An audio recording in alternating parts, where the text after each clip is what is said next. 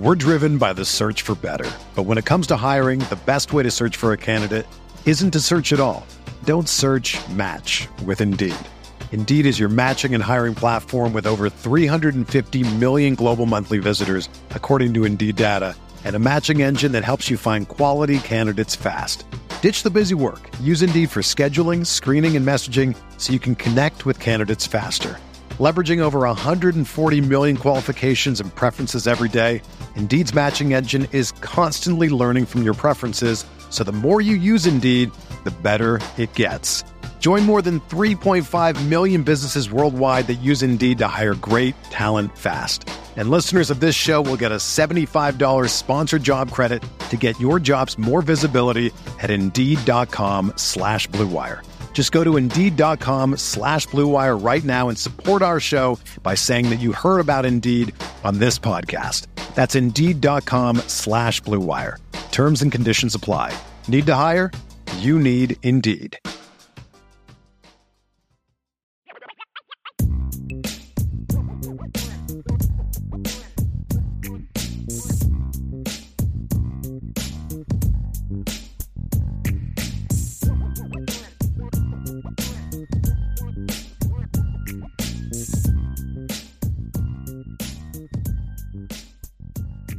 It's mailbag time, and it's mailbag time edition, USC versus Notre Dame edition. And we've got a lot of good questions, a lot of things that we will get to here, which I'm looking forward to discussing. We're going to start with Christopher LaFaro. Should Notre Dame use the 2021 Michigan blueprint versus Ohio State? Thank you. Ryan, I mean, they're a different team, right? I mean, that's the thing, is they're a different team. They have different strengths. You know, and but the philosophy, I would say, yes. Yeah. Pound the mess out of them with the football, create some big play opportunities, make sure your quarterback's efficient, because Cade McNamara was super efficient that game. And then you're going to give up yards, but make them work for those yards or work for those points is what they – I mean, C.J. Stroud threw for a mess of yards in that game. They couldn't really run the football, and they couldn't punch it in the end zone because he had to throw the ball a ton to get those yards. Everything was difficult for Ohio State in that game. Every completion they had just felt like it was just a lot more difficult than it had been during the year. And then the other thing was, too, Michigan did a great job getting pressure on CJ. They did a really nice job creating a pressure all day in that football game. So creating pressure, keeping quarterback in check, and running the football, philosophically, those are three very important things to consider in this game. Absolutely. D-Troll Hunter, can we get bonus NFL Thanksgiving Day game picks, Ryan? And let me just pull this up here real quick so I can give everybody the games. And I know that you already know them, but I'm going to pull them up anyway. I hate picking NFL games, though. Yeah. I hate it. So we have Bills at Lions. I think we can all agree on that one, right? I don't know, man. I don't know. Come on now. Is Josh Allen playing? Is he hurt? He's a little banged up, but he did play last week. Yeah. All right, so Ryan, you have the 12:30 game on CBS. You have the 7-3 Buffalo Bills against the 4-6 Detroit Lions. The Bills are a 9.5-point favorite. Mr. Roberts, what say you? Well, I will take the Bills to win the football game, but I will take the Lions covering that 9.5. That is a massive, massive line for an NFL game. So, well, if you want to talk about massive lines, we got another one coming up here that's even more massive. I was going to say massiver. The 7-3 New York Giants at the 7-3 Dallas Cowboys. The Cowboys are 4-1 at home. The Giants are 3-1 at home.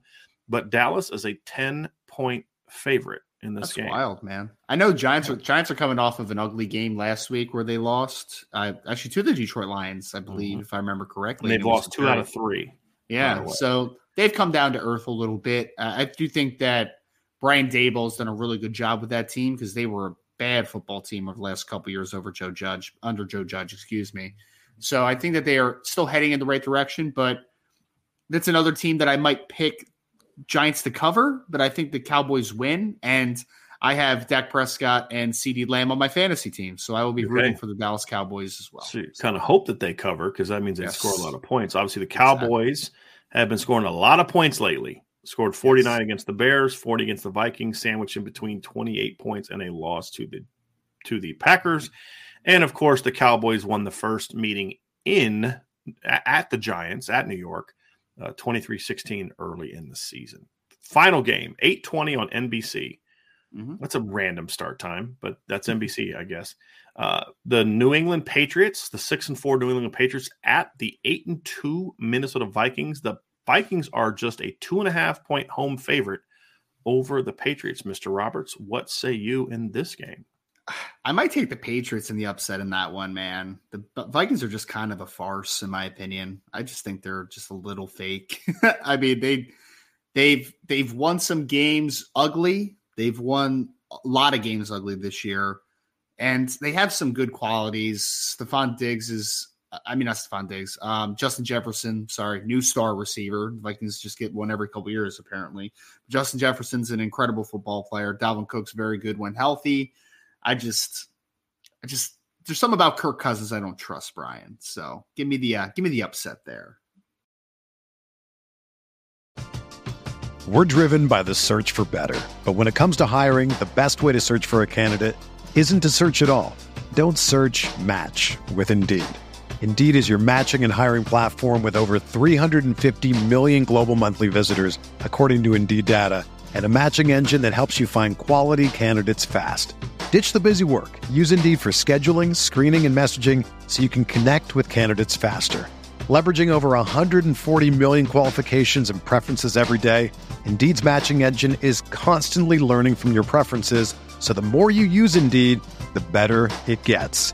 Join more than 3.5 million businesses worldwide that use Indeed to hire great talent fast. And listeners of this show will get a $75 sponsored job credit to get your jobs more visibility at Indeed.com/Blue Wire.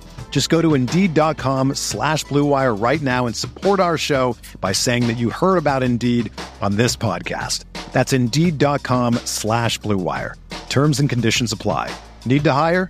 You need Indeed. When you need mealtime inspiration, it's worth shopping Kroger, where you'll find over 30,000 mouth-watering choices that excite your inner foodie. And no matter what tasty choice you make, you'll enjoy our everyday low prices, plus extra ways to save, like digital coupons worth over $600 each week. You can also save up to $1 off per gallon at the pump with fuel points. More savings and more inspiring flavors make shopping Kroger worth it every time. Kroger, fresh for everyone. Fuel restrictions apply. So there you go. You got your picks, D-Troll Hunter. I'm not touching those because I have not watched any of those teams play a second of football this year. If you bet those games, by the way, and it's wrong what I just said, do not hold me liable. I just asked this. Should never, ever bet based off anything that we say about NFL or anything else. That's your business. Jordan Schreiber says, Brian, thank you for the super chat, Jordan. Brian, I'm grateful for your rock-solid character and integrity. Thank you. That you've brought to IB. I'm subscribed to 247 and On3. IB blows them away. Appreciate you. Well, then you should be saving your money, homie. That's all I'm saying. You know what I mean? We're cheaper than both of them. At least we will be when your $1 1-year membership runs up. That was a lot of compliments to you, Brian. Yeah, I appreciate that. What's a compliment to us? It's a compliment. It's good looks. That's just a given.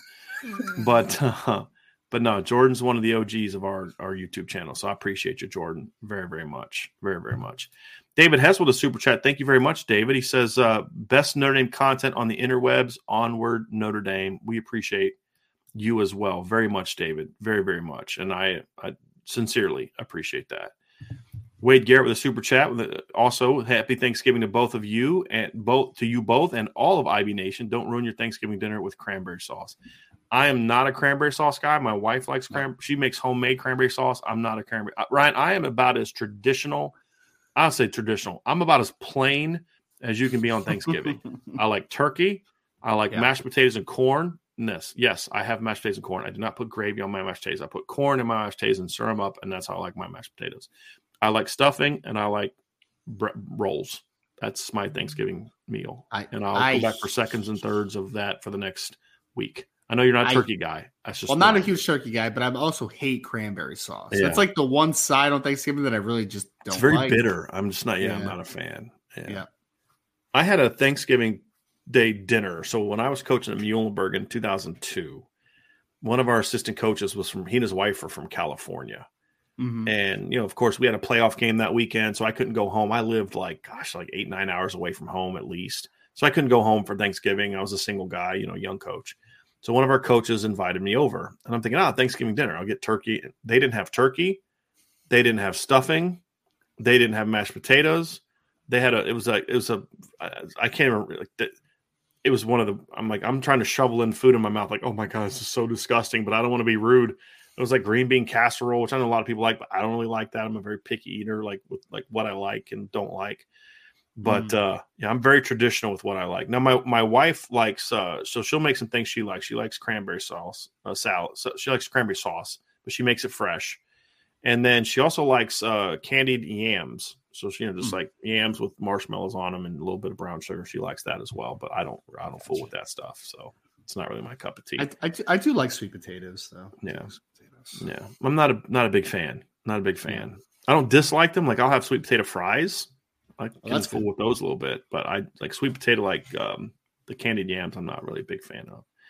And then I'll have pumpkin pie if somebody brings it, but if it's up to me, I don't buy pumpkin pie. I'm more of an apple or cherry pie kind of guy. Yes, sir. It's more my cup of tea. And I'm a crumble. We've talked about this, Ryan. I'm a crumble guy. I like the pies that have the crumble. You're a Dutch apple guy. Yeah. So yeah. I respect it. Yep. And cherry as well. I like it on that as well. So we are back up here to the top. Matt Romero. Thank you, Matt. Special teams question. How can teams take advantage of Notre Dame's aggressiveness on punt blocks, and would USC be the scumbag team to try and fake on Notre Dame? This kind of makes sense. Notre Dame's not as aggressive as people think. Yeah. That's the thing, is they don't overwhelm you with numbers. What makes Brian and Ryan, you tell me if you disagree with this. This is how I see it. What makes Brian Mason so effective is he treats it like a blitz package. In that I'm going to find the weakness of your protection and I'm going to overload you there. But I'm not going to just bring 10 guys, everybody comes, and we're just overwhelming you with numbers. He's really smart about that. And it's a unique approach, and it's what has allowed for so much of the success that they've had blocking punts. And I feel like they didn't block when against BC. It's like, man, you guys are slacking. You know what I mean? But I mean, I think that's a part of the game we did not talk about in our matchups because it's just hard to quantify special team statistics. And honestly, I just don't want to spend 20 minutes talking about special teams. But that's where Notre Dame needs to be able to take advantage of this game, Ryan, is they're going to have to try and steal some yards from a special team standpoint that comes from blocking kicks to set up field position. USC ranks 77th in the nation in kick return average. But here's the other thing. USC ranks 131. They rank 126 in the nation in kickoff returns against them. Now, part of that's because they score a lot, but they also give up a lot of returns. Like teams can return a lot against them. And so Notre Dame hasn't had a chance this year to really get their return game going because they just don't have a lot of attempts. Number one, because they don't score a lot. And number two, because most teams will just kick it into the end zone. Yep. USC doesn't do that a ton. And so looking at it, Notre Dame ranks 118th in kick returns. That's 13 on the year. So they really haven't been able to get any of them going. Now, this would be a game where if you can do that, that's great. I mean, that's the kind of thing where you're gonna want to steal some yards in that regard, Ryan, against this USC team. And then USC also ranks 111th in punt return average against them, but they haven't allowed a lot of returns. They rank 11th in the nation in punt return. So their punter, number one, they don't punt a lot. And then when they do punt, they don't allow a lot of returns. So the kick return game and the punt block game, I think, are two areas where I think Notre Dame can hopefully try and steal. But first of all, you got to force them to punt first. Right? I mean, that's the tricky part about blocking a punt against USC is they don't punt a whole lot. I'm actually going to look at it now. They rank 129th in the nation in punts. They've only punted the ball 26 times all season. So, number one, you've got and you know who ranks right after them? UCLA, which explains so much about that game on Saturday. But, that's a big part of it as well, is you got to force them to punt first. But if you can get a block, that's huge. Can USC try fake right? Maybe, but I don't know if they want to give Notre Dame that kind of short field, depending on where they would try to do that from. Yeah, and I I mean, like you said, though, it's tough to run a fake against a team that doesn't really bring all out, right? Like, it's not like you're not sacrificing the integrity of your coverage unit to just block a field goal. It's not like you're sending 9, sending 10, right? Like you are in a situation where you're bringing 3 to 4 guys in the right spot. Like, that's been the great thing about Brian Mason, is that he's not sacrificing integrity for chaos, kind of like Alex Grinch on defense, for instance. Mm-hmm. But that's another conversation probably for tonight. And it's, but I mean, to your point, Brian, anytime that you're playing against a team like USC that has a potent offense that's going to be able to score points, you have to help yourselves in other ways, right? You have to get a little creative, and being able to block a punt or maybe have an explosive play on a kick return to set yourself up in good field position. Winning the field position battle, I think, is a big part of this football game, because this is a team that, again, you want to be able to make things easy on yourselves, because USC, to stop that offense, you're going to have to come up with some really good game plans, obviously. So helping yourselves with the little things can be a big thing to do. Yeah, I'm following up with somebody on a very important turkey question. I'm trying to find out what he means by this question, and then I'll answer it. So let's get to some more here real quick. And we have a question from Archer, resident Ohio State fan, trying to pass the time before their big game on Saturday. How much turnover will happen on the coaching staff this season for Notre Dame? Will Marcus Freeman have to give anyone the firm handshake, or will potential turnover be guys getting promotions elsewhere? I mean, there's always a chance that someone could get a promotion elsewhere, right? There's always that opportunity. Yep. I personally don't think Marcus Freeman will really make any changes in the staff. And the reason I think that is maybe a guy here, but I mean, I don't know who that would be. I mean, I think especially right now, everybody's kind of doing a good job recently. Yep. I think it'd be more about losing someone to promotion. I think, maybe Al Golden goes back to the NFL, gets a D coordinator job, gets a head coaching job, something like that. But, I know everyone's talking about Tommy Rees, and we'll have a question about that here in a second. But I think Coach Freeman's thing is going to be, we had a lot of stuff go not our way this year, injuries and things like that on offense. Mm-hmm. The offense is playing better now, and I want to give people a second year to really grow as a staff, because I made my own mistakes as the head coach. So, I think that's kind of what I think is going to happen now. But all of it depends on how the season goes. I mean, look, you say, get rid of Tom Rees. Well, what if Notre Dame lays like 49 on USC this weekend and scores 40 in a bowl game over somebody? And you gonna still say that, or you can say, hey, look, some things didn't go his way. Here's the thing we got to remember about Tom Rees: a lot of stuff that he's going through right now is a first for him. Mm-hmm. He did a bad job getting Tyler Buchner ready for this game, but he's never had to get a young quarterback ready for a game before as the offensive coordinator. In his 3 years in his 2 years as a coordinator before this, he had 5th year Ian Book and 5th year Jack Cohn, right? And things were different for him. It's all part of the learning experience when you hire a young coach.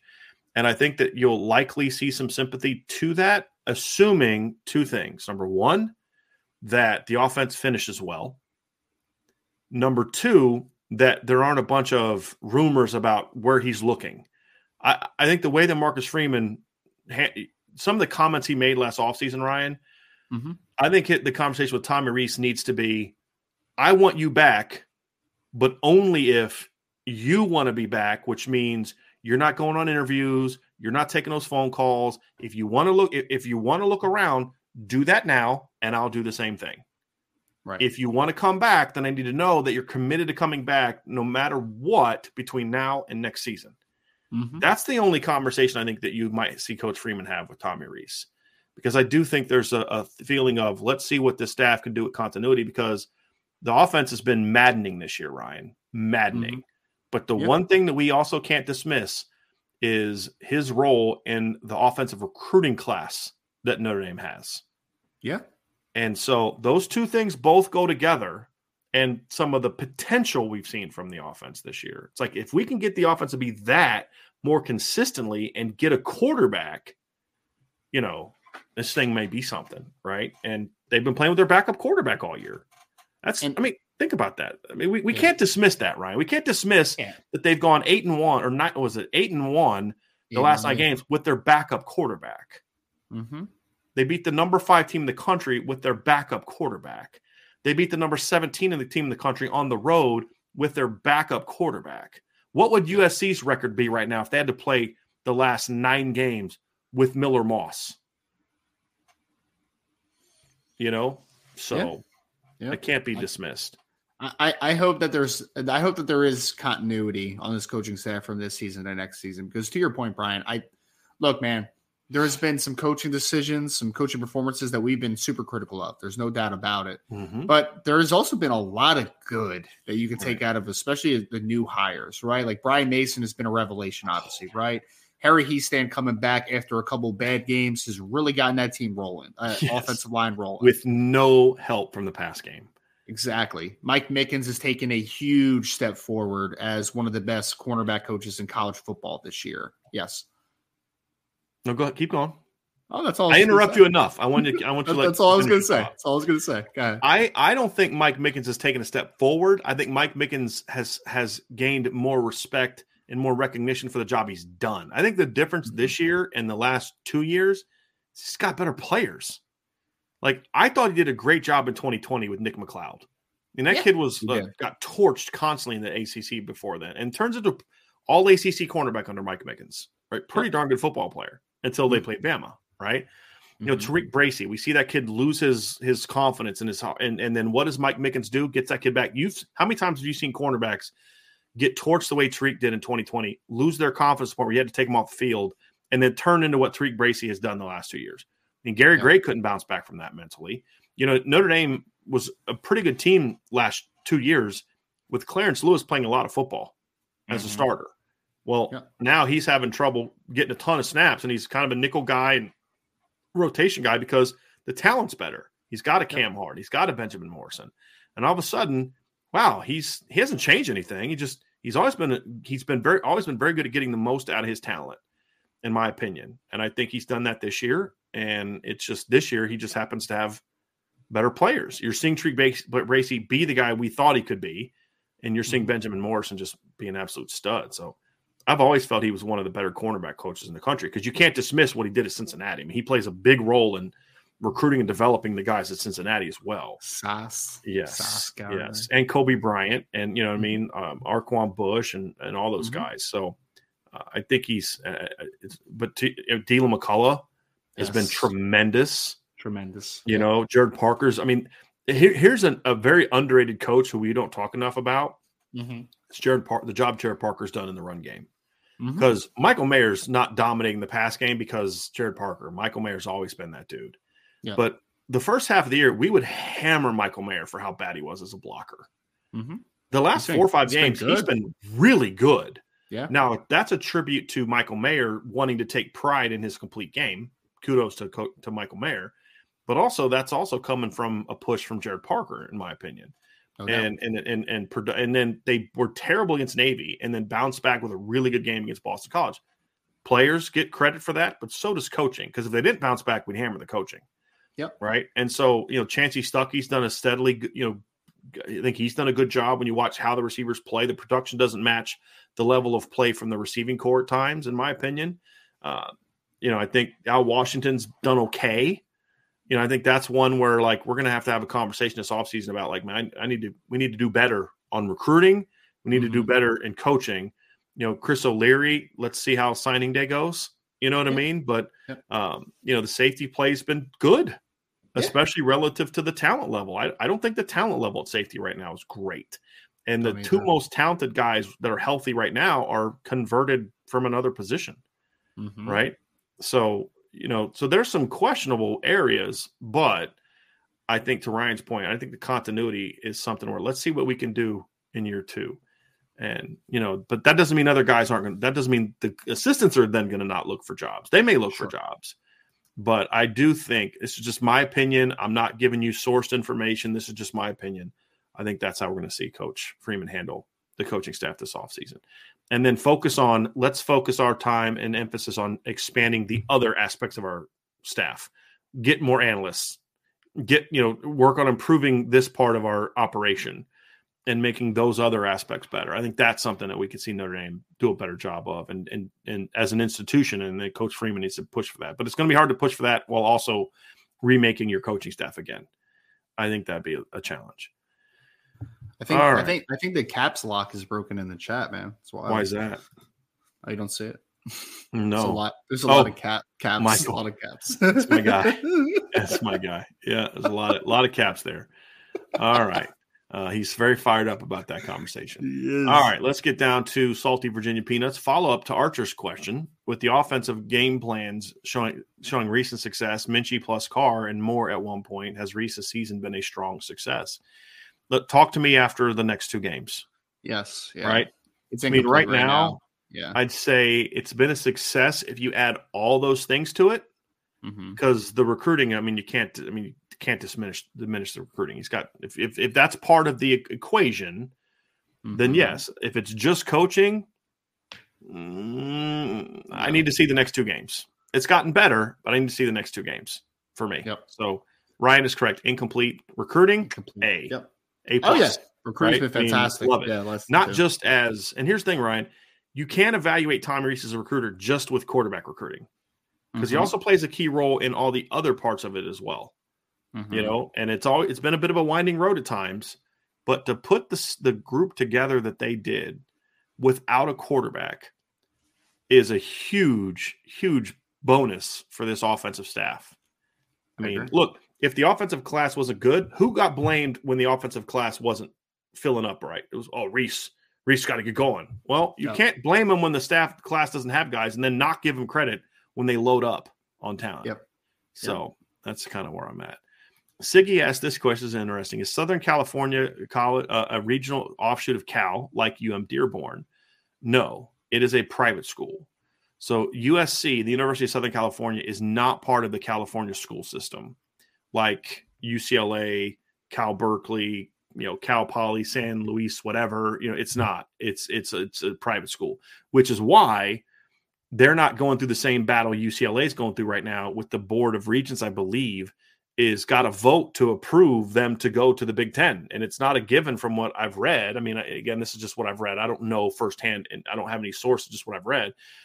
There's some people that are part of this that don't think it's right for UCLA to leave the Pac-12. So there's a chance they could vote to not let them leave for the Big Ten. They have no say on what USC does because they're a private school. So that's I don't know if a lot of people know that they're a private school. I didn't know that for a long time that they were a private school. I just assumed University of Southern California that they were like UCLA, just part of the California school system, but they're not. So Trucker Joe, is it a mistake to go away from the team's identity by passing more often?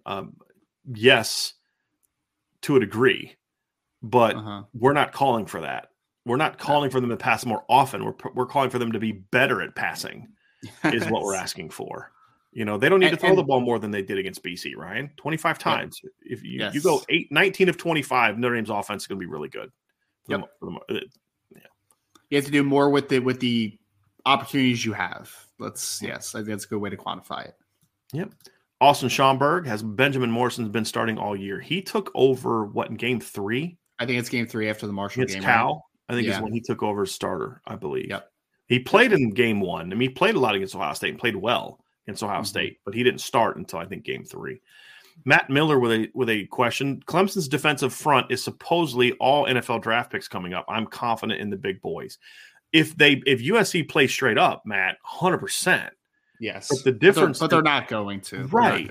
Exactly. Clemson thought they were good enough because of the elite players they have, and the NFL players they have up front and the linebacker, that they could play Notre Dame straight up and just do what they do. And they were proven wrong.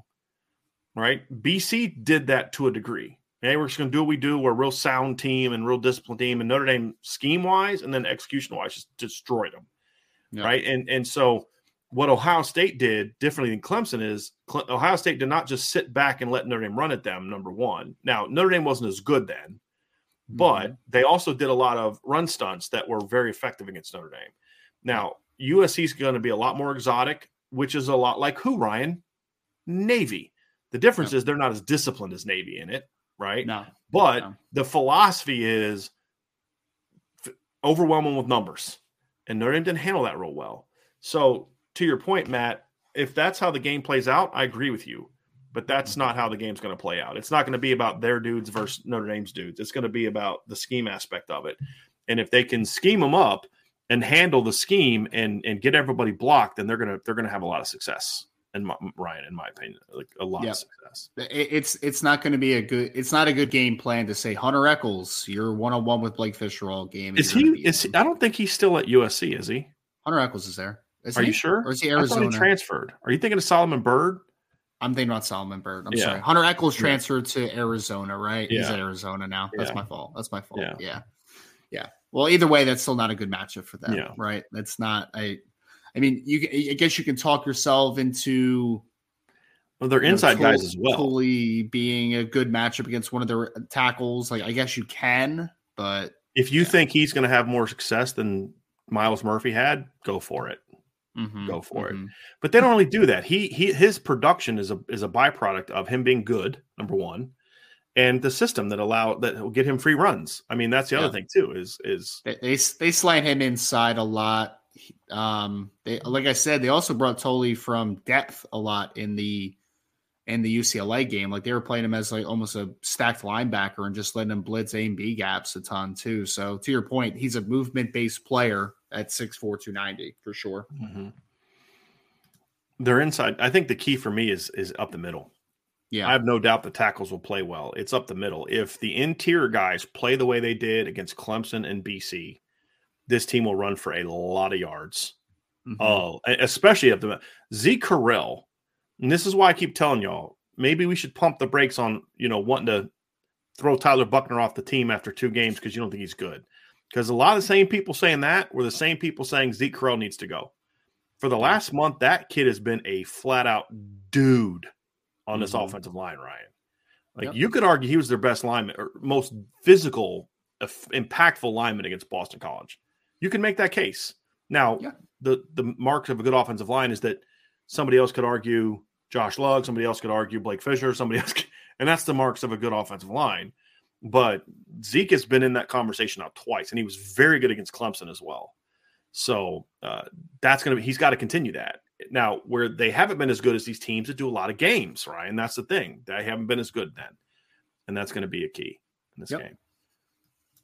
You got Ray Holcraft. My strongest intuition says 1, Tommy Rees, who I disdain, has a brilliant game plan. 2, SC starts very slow. 3, Al Golden has an excellent game plan that will confuse Caleb Williams a little bit in the first half. I'd take all that. I mean, I would accept all that. I like all that. I just love that just made me laugh so much. The who I disdain part in parentheses just made me laugh. This is an interesting question. Obviously, especially when you think that this kind of happened to a Pac-12 team last year. Tommy Guns asked, what would happen if, let's say, Tommy Rees's breakfast or lunch doesn't sit well with him in the middle of the game? Who would fill in for a few minutes? Well, we kind of had a more serious situation happen last year with Oregon, and when Joe Moorhead had that health issue before the game, and they had to rush him to the hospital. My understanding is Notre Dame has a contingency plan for that, and it would be Jared Parker taking over as the play caller. Which makes sense. He has experience as an offensive coordinator, so makes sense. Yeah. Right. So that would be the case if something like that were to happen. Hopefully it does not. So we got a very important question down here, Ryan, that I want to get to now that it has been brought up or clarified. So Irish Blooded says, Brian, you weren't here the other day. How do you prefer your turkey? And the debate was smoked versus deep fried versus in the oven. Honestly, I think they're all great options. I'm an oven guy personally. That's kind of how I like it. So my wife and I, we've come up with a really good rub that we kind of make from scratch, and we use that. And so I'm more of an oven guy, but my dad's deep fried some years where I've been home, and it was really good. Smoked is probably my least favorite of those options, to be honest with you. Wow. Yeah. Or turkey. Wow. Yeah. Huh. I like it. I'll like it on like deli turkey meat, deli, but just not on it's probably my least favorite, but I like turkey. I love turkey. I think I'm a big turkey fan, so I'll take it anyway, but that would be of the 3, my least favorite. I've never had deep fried, but if my options are oven or smoked, I would definitely go smoked. It wouldn't be any conversation for it. There you go. Irish Chi-Town says, Brian, who do you want to play in the bowl game? I'll say it again. I want Cincinnati. I really want the Cotton Bowl matchup against Cincinnati. That's what I want. Now, I don't want Cincinnati in any other bowl. Like, I wouldn't want them in like the Camping World Bowl. I think that's an option. I'm just making a point. But if Notre Dame's able to beat USC and Cincinnati wins their next two, I think it'd be a great storyline and a tremendous storyline. And it would be a nice kind of final feather to put in Marcus Freeman's cap. You end the New Year's Six, drought that goes back to 94, and you also beat your former boss, who some Notre Dame fans thought should have been the guy that got hired instead of you. I think that'd be a nice way to cap off the season, Ryan. I would much rather do that than playing Mississippi State or Kentucky or, the only mediocre SEC team I'd want to play is Florida, just because at least they have some brand recognition. But you get nothing. You're not going to get any recruiting cachet for beating Kentucky or Mississippi State. None. You're going to get a lot more beating Cincinnati than you will those teams, in my opinion, right? I don't know if you probably disagree with that, I would assume. Let me ask you a question, Brian. I know you hated breaking down the triple option for Navy Week. Would you rather break that down, or would you rather break down Mike Leach's air raid offense? Well, I'd much rather break down the air raid. I mean, I would never run it, but I'm fascinated by the air raid. Like, as far as like watching it, just the different versions of it and stuff. I don't like the way for me as an offensive coach, I would never implement that. I'm a balanced guy. I love running the football and being able to throw. My buddy says run downhill, throw downhill. I mean, that's the foundation of I'd do more RPOs, and I like screens and stuff like that. But when I was a pass game coordinator, I'm a throw downhill. My favorite play all time is double posts. I love that concept, and then the different things you can do off of it, and so that's where I'm at, Ryan. But I think the air raid is a really intriguing offense to run or to study, in the different ways. So between the two, I'd much rather study that. But even the Mike Leach version, which is by far my least favorite version, the Mike Leach, Graham Harrell, because Graham Harrell tried to be like Mike Leach, but he's just not as smart or experienced in it as Mike Leach. Yes, right. I prefer, as far as the versions of the air raid, Lincoln Riley probably runs my favorite version of the air raid, because his running game is so much better than Phil Longo's. Now, when Phil Longo had a great air raid attack 2 years ago, they ran the ball a ton, but it was not a very good league, and he had really talented NFL type of backs and all that. I just think his offensive scheme is a little too finesse for me in how he blocks up his run game.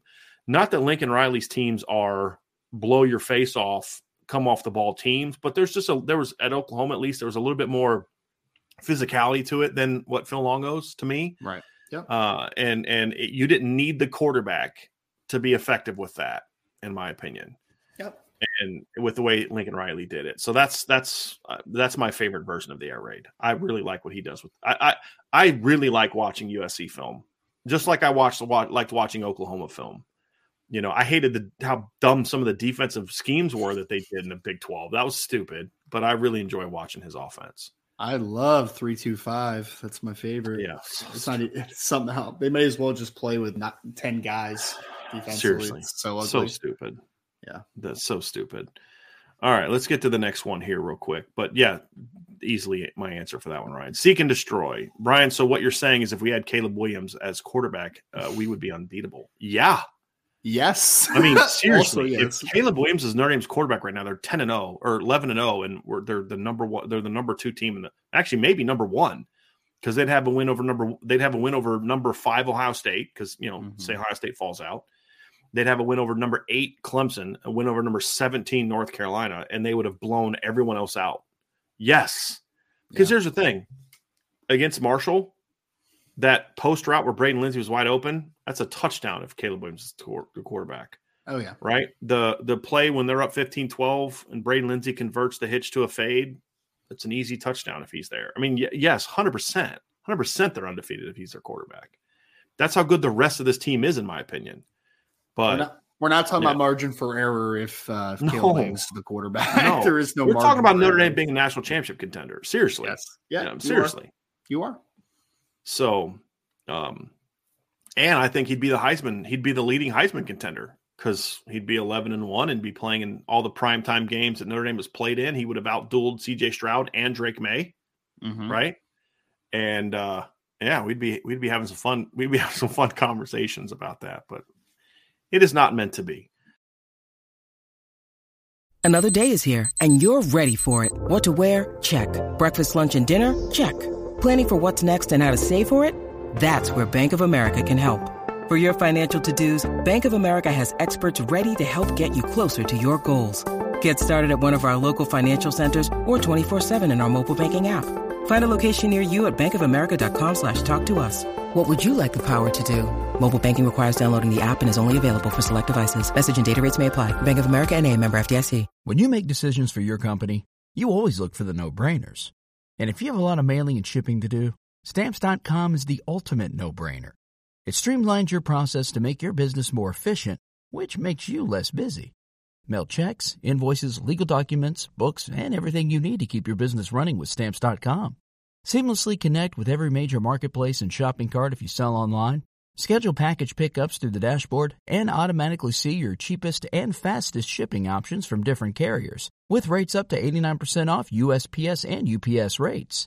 And with the Stamps.com mobile app, you can take care of mailing and shipping wherever you are, even on the go. Make the same no-brainer decision as over 1 million other business decision makers with Stamps.com. Sign up at Stamps.com with code PROGRAM for a special offer that includes a 4-week trial, plus free postage and a free digital scale. No long-term commitments or contracts. That's Stamps.com, code PROGRAM. Chris Davison. B. Ryan, here's a rapid-fire statement. Mitchell Evans still will have a touchdown reception and a touchdown pass out of the Mitchapalooza package on Saturday. Thoughts? I mean, a pass has to come out of it at some point, right, Brian? I mean, Yeah. we saw the little, sweep to The jet, Audric Estime or whatever it was, and then you've seen obviously the quarterback sneak a ton. There's got to be some type of pass off of this at some point, right? It's got to happen. I'm not going to predict it happens this week, but it's got to be at some point in his career. There's got to be a pass for Mitchell Evans, right? And for those who don't know, Mitchell Evans was a quarterback in high school. Yeah. So he actually, he could throw. I mean, he's not a college quarterback, right? Don't get me wrong. He's like, but he's Gary Godsey to me, kind of guy. You know what I mean? But he's a massive dude, man. He is a massive kid. Yeah, he really is. But no, he was a decent quarterback. I'm trying to pull up his numbers here real quick and see if I can find his passing numbers. It doesn't look like I can see them. No, that's a different Mitchell Evans. That's why. So that kid's numbers weren't very good. All right, let's see if I can find him here. I want to find out what his numbers were in high school. There's got to be like a Tim Tebow jump pass at some point, right? He he played quarterback in 2020 as a senior, and he finished with 2,132 passing yards and 23 touchdowns. And he was a second-team All-State kid as a quarterback. It's pretty good, man. It's pretty good. Yeah. So again, you're talking about a kid that can throw the football. Right. He's not like we were asked earlier in the year, like, who's your emergency quarterback? And at the time he was out. So like, there really wasn't one, but now that's your emergency quarterback since Avery Davis is hurt. That'd be my emergency quarterback. So he can take a snap, he can hand the ball off, and he can run, and he can throw. So that would be the answer there. Some power read with 6'6", 260 Mitchell Evans be pretty fun. Yeah. Be interesting. Very interesting. Yeah. I'll tell you this, to Chris's thing, I would love to see that. If he throws a touchdown pass and catches a touchdown, it's probably either one of two things happen, Ryan. Notre Dame blows USC out, or stuff went really, really wrong. Yeah. You know what I mean? Like, Drew's out, Angeli gets knocked out, and you're like, okay, yeah, we're going to have to put him at quarterback. That's funny. And he throws a TD pass up down 45-7. You know what I mean? Like, yeah. Well, for Mitchell Evans to catch a touchdown, though, someone has to throw it to him, right? Right. So, right. But hey, it's Logan Diggs on the throwback. Love it. Right. Love it. So there you go. Can Logan throw too? I love to hear it. We've seen him do it. Didn't he throw a pass? Was it the spring game? I could have swore Logan Diggs has thrown a pass. We've seen him throw a pass. You may be right. But am I making that up? I might be making that up. He didn't throw one this year. Was it the spring game? I could have swore I've seen him throw a pass before, but I could be wrong. All right. Robert Bishop asks, has CJ Williams not played at all for USC this year? Yes, he has played this season. And think he had like 4 catches, right? Yeah. 4 for 30 something. He's played like as a rotational guy, like a guy that will get snaps late in the game. I'm just pulling up USC's situation here to see what his total number of snaps are. He doesn't play a ton. He's not like a key contributor for them, but he has played here. Let's look this up. Offense, wide receiver. CJ has played 58 snaps this year in 8 games. So, 31 pass snaps and then 27 run snaps. So, he's played. And Ryan, to your point, you said you're talking about his numbers. I'll just pull them up real quick. He hasn't caught the ball often, but he has caught the ball. He was like 4 for 36 or something. Yeah, 4 for 34. Yeah. Gotcha. Yeah. 4 for 34. And he had 1 catch for 11 yards against Rice, 1 for 14 against Arizona, and then 2 for 9 against Colorado. So that's what he has done. Milton Fan 15, was Flowers from BC good preparation for Jordan Addison? Absolutely. The problem is the rest of them don't get you prepared for Mario Williams, Brendan Rice, Kyle Ford, Taj Washington. That's the thing that makes USC tough is that they, Patrick Garwo coming out of the backfield is a whole different animal than Jordan Addison. I mean, than Austin Jones coming out of the backfield and Raleek Brown coming out of the backfield. Big and slow versus faster and dynamic. So, yes, individually playing Zay Flowers, if you can handle him, you can handle all of those guys that USC has. But it's just the waves. You could take him out. You could take Mario Williams out and get ripped up because that's kind of what happened early against Colorado. Williams and Addison weren't making a lot of plays. Brendan Rice was ripping Colorado open. Kyle Ford was I think had a big play, but they were leaving Brendan Rice wide open, and he was just ripping them up. And there's like a 3rd and 20 something he caught over the middle. I think I told you this, Ryan. I'm watching on TV, and he caught it and took several steps before there was a Colorado player on the screen. You know what I mean? On a 3rd and long. So they just have a lot of different weapons. I actually really like Brendan Rice. I think he's a good football player, but he's just, he's like the 3rd or 4th leading receiver because it's a loaded team.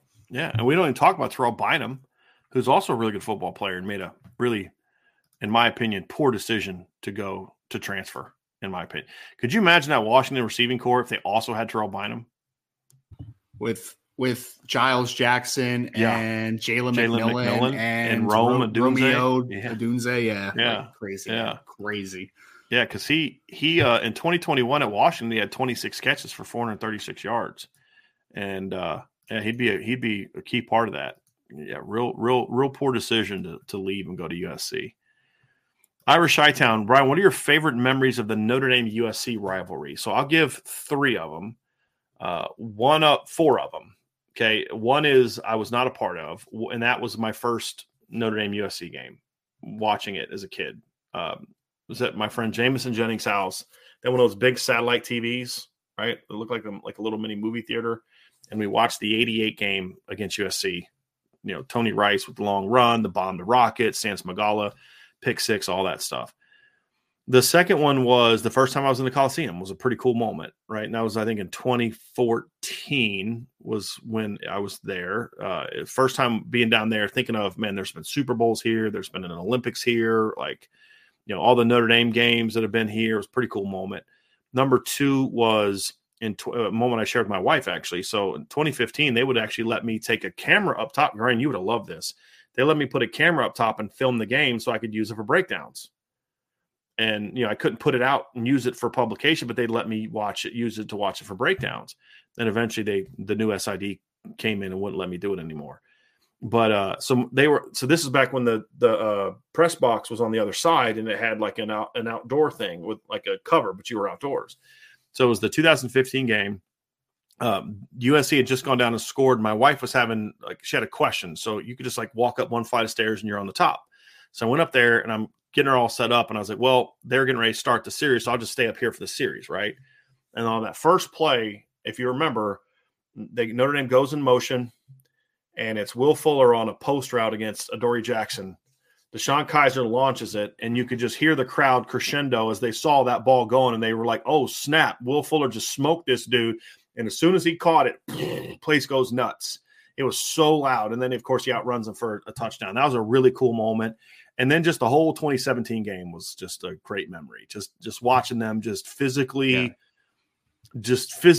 beat the crap out of USC. And just to where, I call it the no Moss game, because Rasheem Green's just like turning his back and be like, I don't want any more of this from Quentin Nelson. I'm done, and that was probably my next favorite memory. That was definitely one of the tops for me too, the 2017 game. I remember going into that Adoree Jackson, Will Fuller game, Brian, where everyone was talking up Adoree Jackson, like maybe the best athlete in college football, that Will Fuller just birds him for the first play. It was just fantastic, man.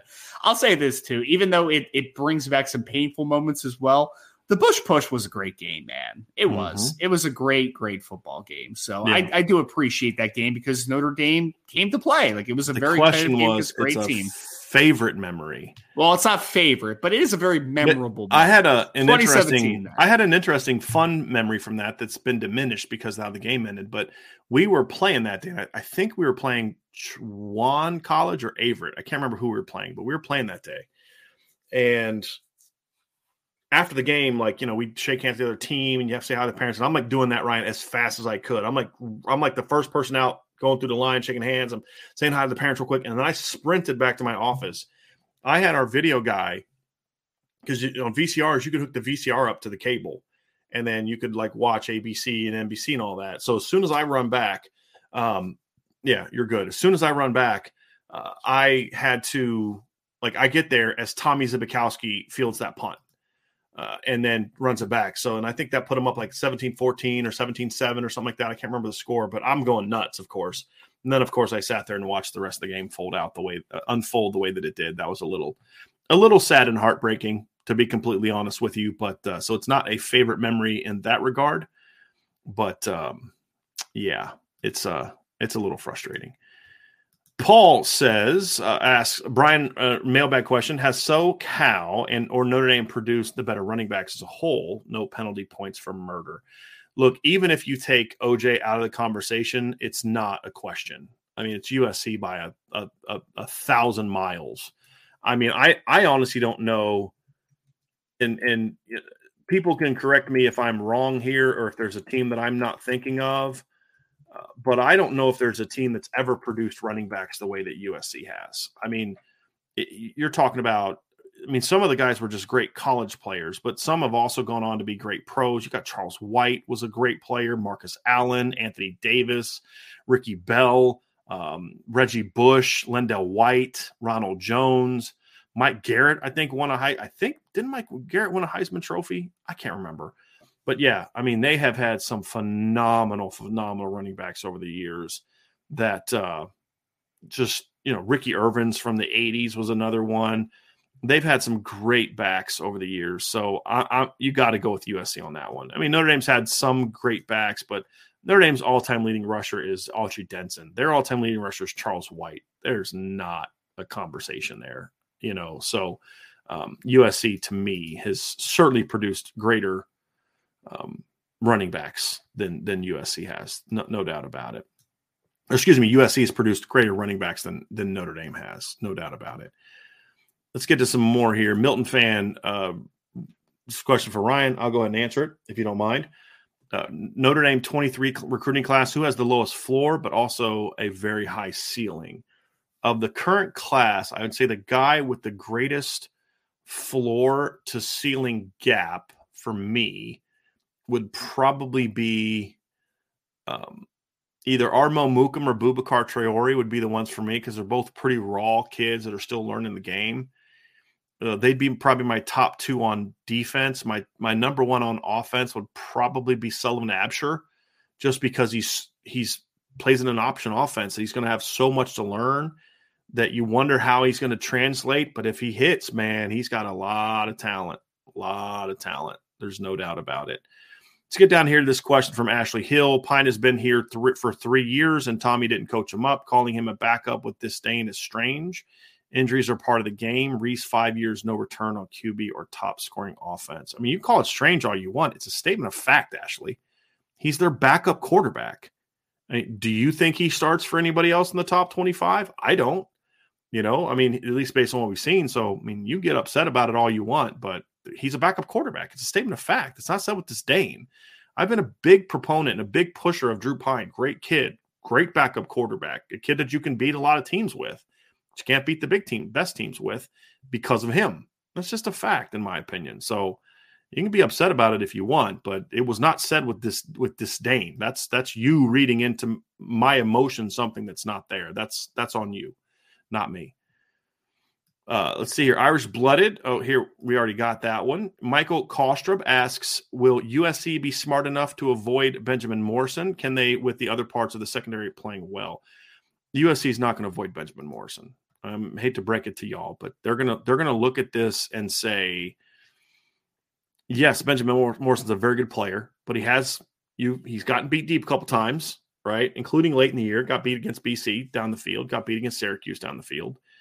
They're going to say, we got Jordan Addison, we got Mario Williams, we've got really good players. So they're not going to be afraid of anybody on Notre Dame's defense in the secondary. Now, that doesn't mean that those guys won't make plays. They don't respect them. There's a difference between not fearing a guy and not respecting a guy.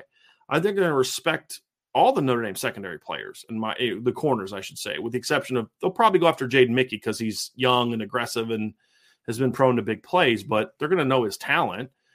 They're going to know Benjamin Morrison's talent. If Cam Hart plays, they'll know his talent. If Brandon Joseph plays, they'll know his talent. Ramon Henderson and Xavier Watts, they'll respect their talent, but they're also going to look at and say, but we got Jordan Addison and Mario Williams and Brendan Rice and these guys. We're not going to be afraid of their guys. We're going to go after them, but you do it smartly. And I think that's what we'll see. They're not going to be afraid of Notre Dame's defensive backs, and they'll throw it at him. And again, Benjamin Morrison's played great football, but Caleb Williams is not DJ Uiagalelei, and he's not Emmett Morehead, right? This is a different animal for Notre Dame as well that you're going to see this weekend. Andres Nito says, is UNC a good enough program to keep Drake May? Yes, number one, they are. But number two, his family his dad played there. His brother won a national championship on the basketball team there. If you guys remember, he hit that game winner, that 3-point shot. Was it Elite 8 or Final 4? I forget where it was, to beat Kentucky. So Drake May's not going anywhere. He's not going anywhere. Let's see here. TJ Stalica, any chance on Keon Keeley recommitting to Notre Dame, or are we totally out of his sweepstakes? TJ, I would love to be able to tell you yes. Would love to be able to tell you yes, but I just can't. I have heard nothing from anyone that has any credibility whatsoever to me from a sources standpoint that has said that there's any chance of that happening. Would Notre Dame love to have Keon Keeley back? I can say definitively with 100% certainty there's not a doubt that if Keon Keeley called up tomorrow and said, hey, I want to come back, there's not a doubt in my mind that Notre Dame wouldn't say, yeah, with open arms. I mean, they'd probably have some questions to ask. They go, okay, are you serious? Are you sure? Or, what's the reasons why? And just kind of understand why the change of heart is happening. But they would absolutely take him back with open arms. The entire recruiting class would take him back with open arms. Like, there's still a lot of love and respect for Keon Keeley. They're not happy with his decision because he's not going to come play for them. But there's a lot of love and respect for Keon Keeley with the recruits and with the coaching staff. It's just he doesn't want to go to Notre Dame, and there's nothing they can do about that. And that's just the reality of it. I wish it wasn't true. I hope that changed. I pray that sometime between now and December 21st, Keon Keeley wakes up and realizes what he could be a part of at Notre Dame. I wish that were true. And he realizes, like, I could go be the next so-and-so at Alabama or Ohio State, or I go to Notre Dame and be the first Keon Keeley and this legendary player. And, unfortunately, that's not what he wants to do. He wants to go a different route. And, I respect him for it. I don't like it. I'm not happy about it. I think he's wrong, honestly. I think he's a much better fit at Notre Dame than he is at Alabama or Ohio State in a lot of different ways. But unfortunately, he doesn't agree. And in this instance, it's really only what Keon thinks. It doesn't matter what Brian Driscoll thinks. It only matters what Keon thinks. And that's where we're at. Next question from TJ is, how does USC joining the Big Ten affect our game against them? I don't know the answer to that, TJ. I really don't. I don't know how it's going to affect scheduling.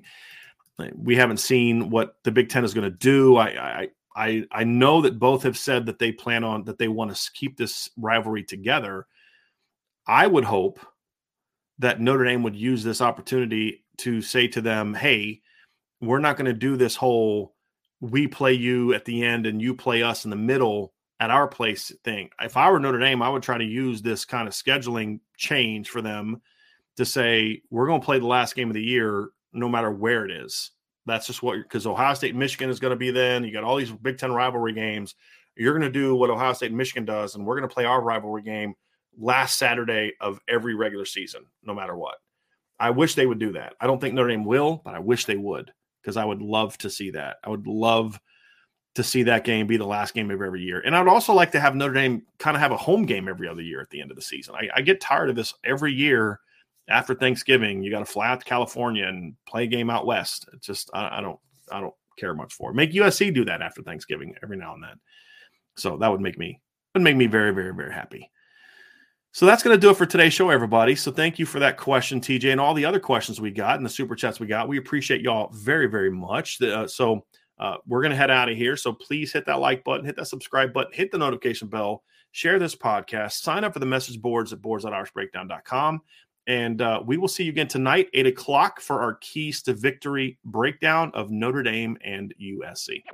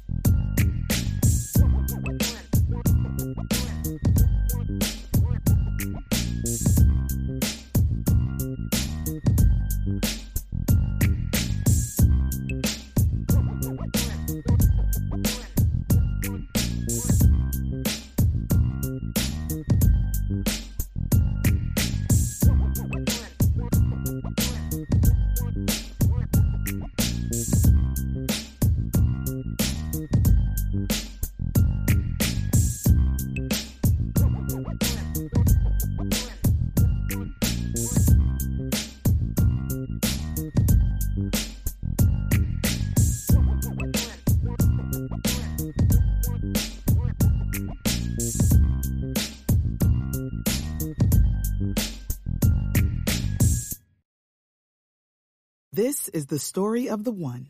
As head of maintenance at a concert hall, he knows the show must always go on. That's why he works behind the scenes, ensuring every light is working, the HVAC is humming, and his facility shines. With Grainger's supplies and solutions for every challenge he faces, plus 24/7 customer support, his venue never misses a beat.